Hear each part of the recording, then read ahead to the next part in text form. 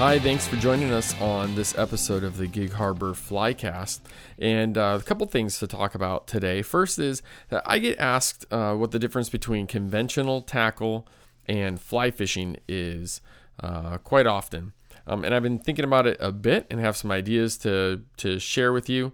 But first, I think it's timely to update you on how we're responding to the coronavirus and how we can help you during this unprecedented time.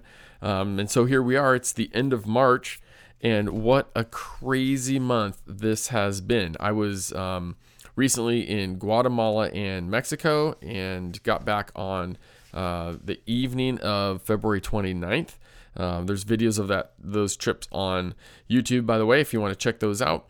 And then we hosted the film tour a few days after that. It was like March 5th that we hosted the film tour. And then like just that following week, the coronavirus became front and center for the world. I was recently talking to a friend about retail. And we were talking about how this past decade has just been like the decade of disruption. And that's not behind us. 2020 is looking to show up the previous decade. For all of us here in Western Washington, our lives have definitely been disrupted. I'm recording this podcast episode right now out in on the Olympic Peninsula, and at a place that I lovingly refer to as Steelhead Camp, and I'm out here for another week of guiding, and it is absolutely dead out here. It's in areas that you would normally see boats upstream and downstream from you. There's no boats. There's parking lots that are normally filled, just chock full of trucks with trailers. Right now there are zero. I had a client today. We were swinging flies for steelhead, and we launched early. We pulled off fairly late. We never saw another human the entire time, and there was only one other truck at the takeout, and it was just it was mind blowing. It's the peak season for steelhead right now. We're in the window of the busiest time, and so this coronavirus thing is definitely disrupting. It's disrupting businesses. I know it's disrupting my business big time. It's disrupting schools. My kids are at home now. Their whole school year has now been canceled. And it's just disrupting a lot of different things, and even fishing, like that's pretty incredible.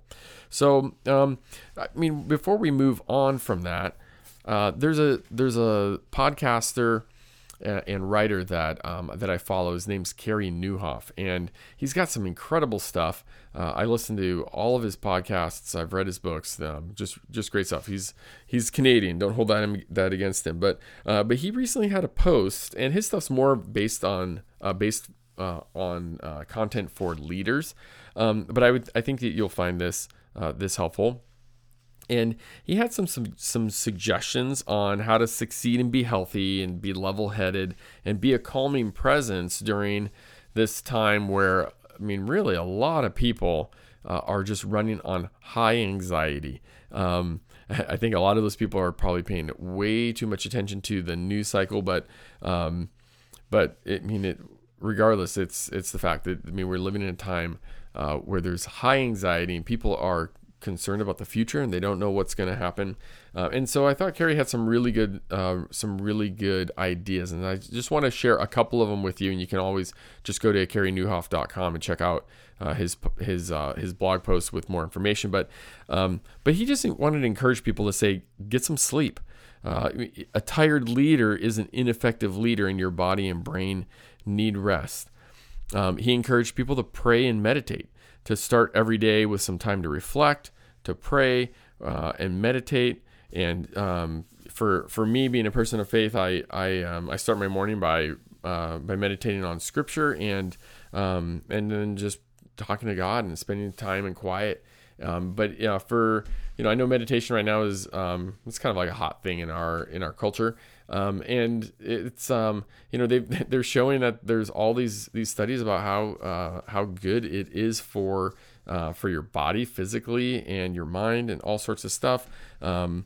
So get some exercise, even a 20-minute run, or God, I hate the idea of running, but a brisk walk or just getting outside is just, if you're just sitting around watching 6 hours of Netflix every single day. I mean, one day, okay, hey, you had a Netflix binge, but 6 days, my goodness. He said eat better. It's just about having healthy lifestyles because it affects how your brain works and affects the way that you're going to be reacting to coworkers and your family and your neighbors and all that different kind of stuff. Maybe call a friend that you can talk to, and a friend that you can talk to in a crisis. And, someone who doesn't really need anything from you, but just can listen to you. And then spending more time with your family. They need your leadership and your friendship as much as your company does, or your neighbors do, or your friends do. And so I thought those were helpful for me. Maybe they're helpful for you. And I hope that that right now you're not too impacted with all of the stuff that's going on. And that you're seeing a brighter future than something that many are thinking is really scary. So we do have some different promos coming up, and so if you're not on our new email newsletter, man, you're missing out. You should sign up for that on our website, because we have like a trade-in promo coming up where we're going to be giving free gifts for people that trade in gear. We have some other ideas and things that will be happening as well at the end of March when this podcast launches, but also in April that we're rolling out. And it's really to help anglers get out on the water and go fishing. There are no anglers out here right now on the Olympic Peninsula fishing. And I've heard the same thing for beaches around Puget Sound, that there's just not people out fishing. I'm guessing that people are either at home watching TV, or they're in line at Costco trying to buy toilet paper or something like that. So anyways, moving on from that. So to kind of jump into the thing that I've been thinking about when it comes to conventional tackle and fly fishing, one of the things I thought about was an electric drill. Do you have one? Do you have an electric drill? I do. I love it. Yeah, I just actually got a new one not too long ago, and the battery is really small, so it's not so heavy, and the thing is, it lasts forever. It's super powerful. Some of you might not realize this, but once upon a time they had drills that were manual. I know, right? I actually remember using one in a woodworking class in school. But honestly, I have no desire to use a manual drill. I appreciate the electric drill for its efficiency. We just got a new iMac at the shop, and we have several iMacs, but we just got a brand new one, and we don't need an iMac. We could have gotten a PC. We could have gotten some other computer, but we already have iMacs. But I also really like iMacs. Because I like their design, and I just think they're beautiful, and there's an aesthetic to a Mac product that you don't see in a lot of other places, regardless of its efficiency and performance. And so those two things, the electric drill and then my beautiful new iMac, that makes me think about conventional tackle and fly fishing, and I think about it this way. We were talking about it at a recent Puget Sound beach clinic, and we were talking about the difference between conventional tackle and fly fishing now. And I said, when it comes down to it, conventional tackle prioritizes efficiency, whereas fly fishing prioritizes aesthetic. And it's about values and the level of priority on each. Now, there's definitely some aspects of conventional tackle that has beautiful aesthetic qualities for sure. I'm not bashing it. I mean, in fact, I've done a lot of conventional tackle fishing. But if you don't believe me that conventional tackle prioritizes efficiency, how do you explain a downrigger? There's no aesthetic about it at all. If you're still not convinced, you haven't walked row after row at the annual ICAST fishing trade show. I mean, and this is like everything conventional tackle. I've been to this thing. They literally have lures that are now battery powered. Okay, so are you convinced? So fly fishing, I mean, sometimes it has some aspects of efficiency, I guess. I mean, maybe someone can argue that. Check nymphing comes to mind. Indicator nymphing with multiple flies and split shot, or indicator fishing for steelhead. I mean, there's definitely nothing aesthetic about that. It's definitely all efficiency and very efficient. But I'm not saying that either conventional or fly is void of the other value. I'm just arguing that one places a higher priority on the spectrum of efficiency and aesthetics, and that really ends up separating the two by quite a bit. Let me give you a recent example. So I got back from Guatemala. We were down there and we fished 3 days, and the sailfish we could not tease them in close to the boat. And it had to do with the conditions. And, I wish I could talk to someone who's done this a bit more, and they could probably school me on this and teach me about what really was going on. But the sailfish would follow the teaser in, and they have to get within casting range for the fly rod. And they would maybe follow the teaser in halfway, a third of the way, anywhere near casting range for a fly rod, and they would turn around and leave. Sometimes they would spook. We had some porpoise that were following the teasers, and then a sailfish showed up, and one of the porpoise spooked the sailfish. So a couple of the guys on the trip decided that the conditions are rough, and they just wanted to catch some fish. And so instead of trying to tease fish in and then cast to them with the fly, they just put hooks in the teasers and let the sailfish eat those things, and then they would fight them, and they did really well. I mean, I think one day they hooked like 11 sailfish and landed 9 or landed 8 or something like that. It was pretty impressive. But I mean, I really wanted to get one on the fly, but I had not caught one before. And so the first day did not get a shot at him.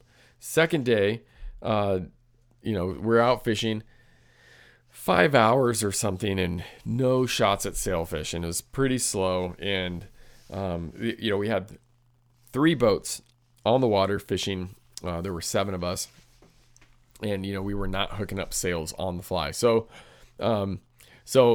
Pat and myself decided, you know what, we haven't caught a sailfish before. Let's just catch one on gear so we can check the box, say that we've caught one, and then we can go back to really getting one on the fly, because that's really what we wanted to do. We were up for the challenge. And so they put hooks on the teasers, and immediately I hooked a sailfish and brought it in. And then Pat, minutes later, got a sailfish and brought it in. And within an hour, we had each landed like 70 to 80 pound sailfish and released them. And we're like, I kind of don't want to do that again on gear. Like, we're here to fly fish. And so the rest of the day, it was actually the third guy on the boat, Samfley. He was up for a shot, and he never even got a shot at him. And then the next day, the third day, our last day, I was all in that I really wanted to get one on the fly, and ended up not getting a sailfish on the fly. And it was a long day from 7 to 5 on the water. And so talking through that with a couple customers, and we were just talking about this whole idea of efficiency and the aesthetic of fly fishing. And really, when it comes down to fly fishing, the core elements are all about aesthetics.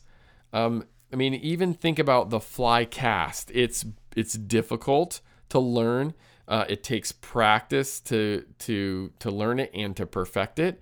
I mean, if you can perfect it, I mean, it's like this ever expanding world when you get into fly casting.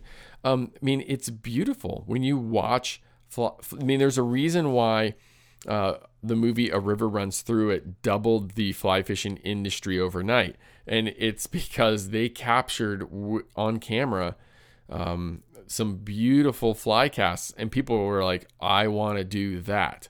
I want to stand in we get people that come into the shop and they reference this movie, and it's been, 25 years or 30 years or whatever since it came out, 25 years, I think.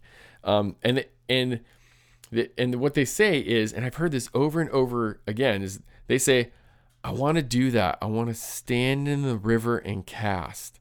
Like, they actually, they either never or very rarely say, and catch fish. For them, they say, I want to stand in a river and cast. And they want the full experience, and they want the beauty of that cast and just that feel with the grace of that line rolling out and delivering a fly to hopefully a hungry trout. But even spey casting, so talking about 2-hand rods, the same thing, the line rolls out with this beautiful and graceful delivery. It's like the single hand cast. It's difficult to learn, maybe even more so than the single hand cast. And it's definitely beautiful. And then when it comes to efficiency, I mean, with a single hand fly rod, you can only really cast 90 feet, maybe 100 feet. That's how long a fly line is. And usually you're only fishing 15 to 50 feet. I mean, it all happens in pretty close. I mean, do you know how far I can cast a 1/2 ounce lead with a spinning rod? I mean, it's, when it comes to the efficiency and aesthetic of casting, you can bomb with a spinning rod, and with the fly rod, it's a challenge, but it's beautiful for sure. So sometimes I'll troll a fly. I was thinking about this. I was thinking about, well, what parts of the efficiency of fly fishing do I like to do? And so sometimes I'll troll a fly in my kayak, especially fishing for coho. And but I was thinking about this because I've talked to quite a few different people, and sometimes people look down on this. And I think it's because in the instance, I'm prioritizing efficiency over aesthetic. I'm just dragging a fly along instead of casting it. I'm not using the cast to deliver it. I've seen some people fish bait on fly tackle for like salmon and steelhead, and they'll sometimes put monofilament on the fly reel, or but they're fishing like a gob of eggs or something like that. And I've definitely seen this a couple times up in Alaska. And, so why do some people think that this is out of bounds and want to go on record saying this is not fly fishing? I think it's because, once again, it's elevating the efficiency at the sake of the fly fishing aesthetic. So what's at the top when it comes to experiencing the fly fishing aesthetic? I mean, is it the gear? I don't know. I mean, sometimes it is. I think it has a part of it. I mean, look at fly reels. A $900 fly reel it will reel in the same amount of line as a $90 fly reel. But a $900 fly reel is a piece of art, or maybe a piece of jewelry. But I think, even though there's an incredible aesthetic quality to the fly fishing gear, I think that's more marketing. That a lot, fly fishing manufacturers, they know what fly fishers like because fly fishers have been attracted to fly fishing. But really in the end, it's the experience at the end of the day. So, thinking through, well, what's the top of the mountain for fly fishing aesthetics? Catching a trout on a dry fly. Or really catching a trout, sight fishing to a feeding trout with a dry fly on a fly you tied. Maybe that's getting a little bit closer to it. I mean, if I think for us locally, I think about sea run cutthroat trout on top water and seeing them come up and crush that fly. Or maybe any saltwater fish on top water. Having the fish come up and just destroy a popper or a slide or something like that. I mean, it's just an incredible experience, especially when you're holding the line and stripping it in, and then the line is just getting ripped through your hands as they take off. Steelhead on a swung fly, or for winter fish for sure, but then for summer run steelhead and fall steelhead, means steelhead on a skated fly. And then there's like the holy grail of actually catching a steelhead on a dead drifted fly. That's the aesthetic of fly fishing. It's for those of us that are all in on fly fishing, many times the hardest thing is the preferred thing. We don't smash scent or power bait or whatever, shrimp oil onto a fly to make it more effective, because with fly fishing, it's the art of deception. We're trying to trick a fish into thinking it's the real thing, not just using the real thing and then hooking them on it. So my natural follow-up to this is to ask, what are you going to do? Do you, other than order a fancy new reel from the Gig Harbor Fly Shop? Just kidding. But your fly fishing goals for the year, we're kind of at the beginning of the season. What are you gonna do? I mean, considering the aesthetic of fly fishing and the lure that has for us, are you going to try to make it your goal to fish more dry flies? I know for many of you starting off fly fishing, there is kind of a progression of how you target fish with a fly rod, and a lot of times it starts subsurface and then goes to the top water fly. In fact, we have a podcast coming up in a couple of weeks with Mark Reisler, who owns the Headhunters Fly Shop in Craig, Montana, on the banks of the Missouri River. And I've known Mark now, it's almost been 10 years, and I consider him a friend, and he is one of the fishiest dudes I know. And we talked about this on the podcast, and so you'll have to check that out in April when that launches. But what are you going to do? Are you going to practice your cast and use that as a time to unwind and relax a little bit and just kind of prepare for the season and get your mind off of all of the other crazy things in life that are going on right now? Are you going to maybe you're going to learn how to tie your own flies? And it's almost like a separate hobby for many people, just tying flies. But the beauty of a tied fly, that really captures the fly fishing aesthetic for sure. Or maybe you're going to fish more topwater this year for saltwater stuff or freshwater stuff. Maybe fill in the blank. It could be for bass, cutthroat, coho, whatever. So anyways, that's what has been rolling around in my head recently. And so, I want to tackle different fly fishing topics on the podcast, and I want to get your feedback. So shoot me an email. You can email me sales@gigharborflyshop.com, or you can hit us up on social, on Instagram or Facebook, and happy to reply to you there. Send us a direct message. Or if you have questions that you'd like for us to tackle, send those along. If you haven't subscribed to our podcast, it's free. Please subscribe. And I only listen to podcasts that I subscribe to. And if you could rate and review our podcast, that's really helpful for us and to help this thing get off the ground, as it's a new podcast. But it also helps people find that. And if maybe you have some friends that are into fly fishing and don't hog it all, share with them, pass it along and let them know about what kind of content you're listening to and enjoying, and invite them to participate with you in that stuff. So this month I have become more aware of, or I guess I would say that this month I have increased my gratitude towards all of our customers. Those of you that order online, come in the shop, watch our YouTube videos, or engage in any of our other content. And during these times where, it's really difficult to keep employees on payroll and to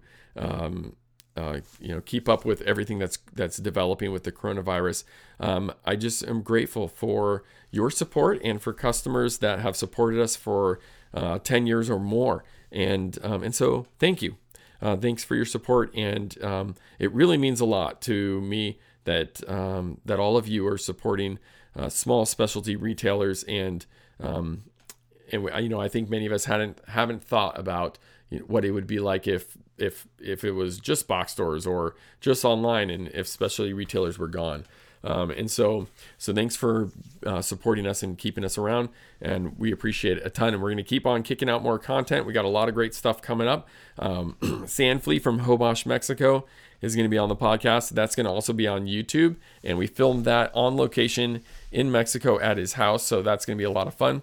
Also have George Cook on the podcast coming up, Brian Bennett, Mark Reisler, all sorts of fun stuff. And so thanks for tuning in today, and hopefully we'll see you out on the water.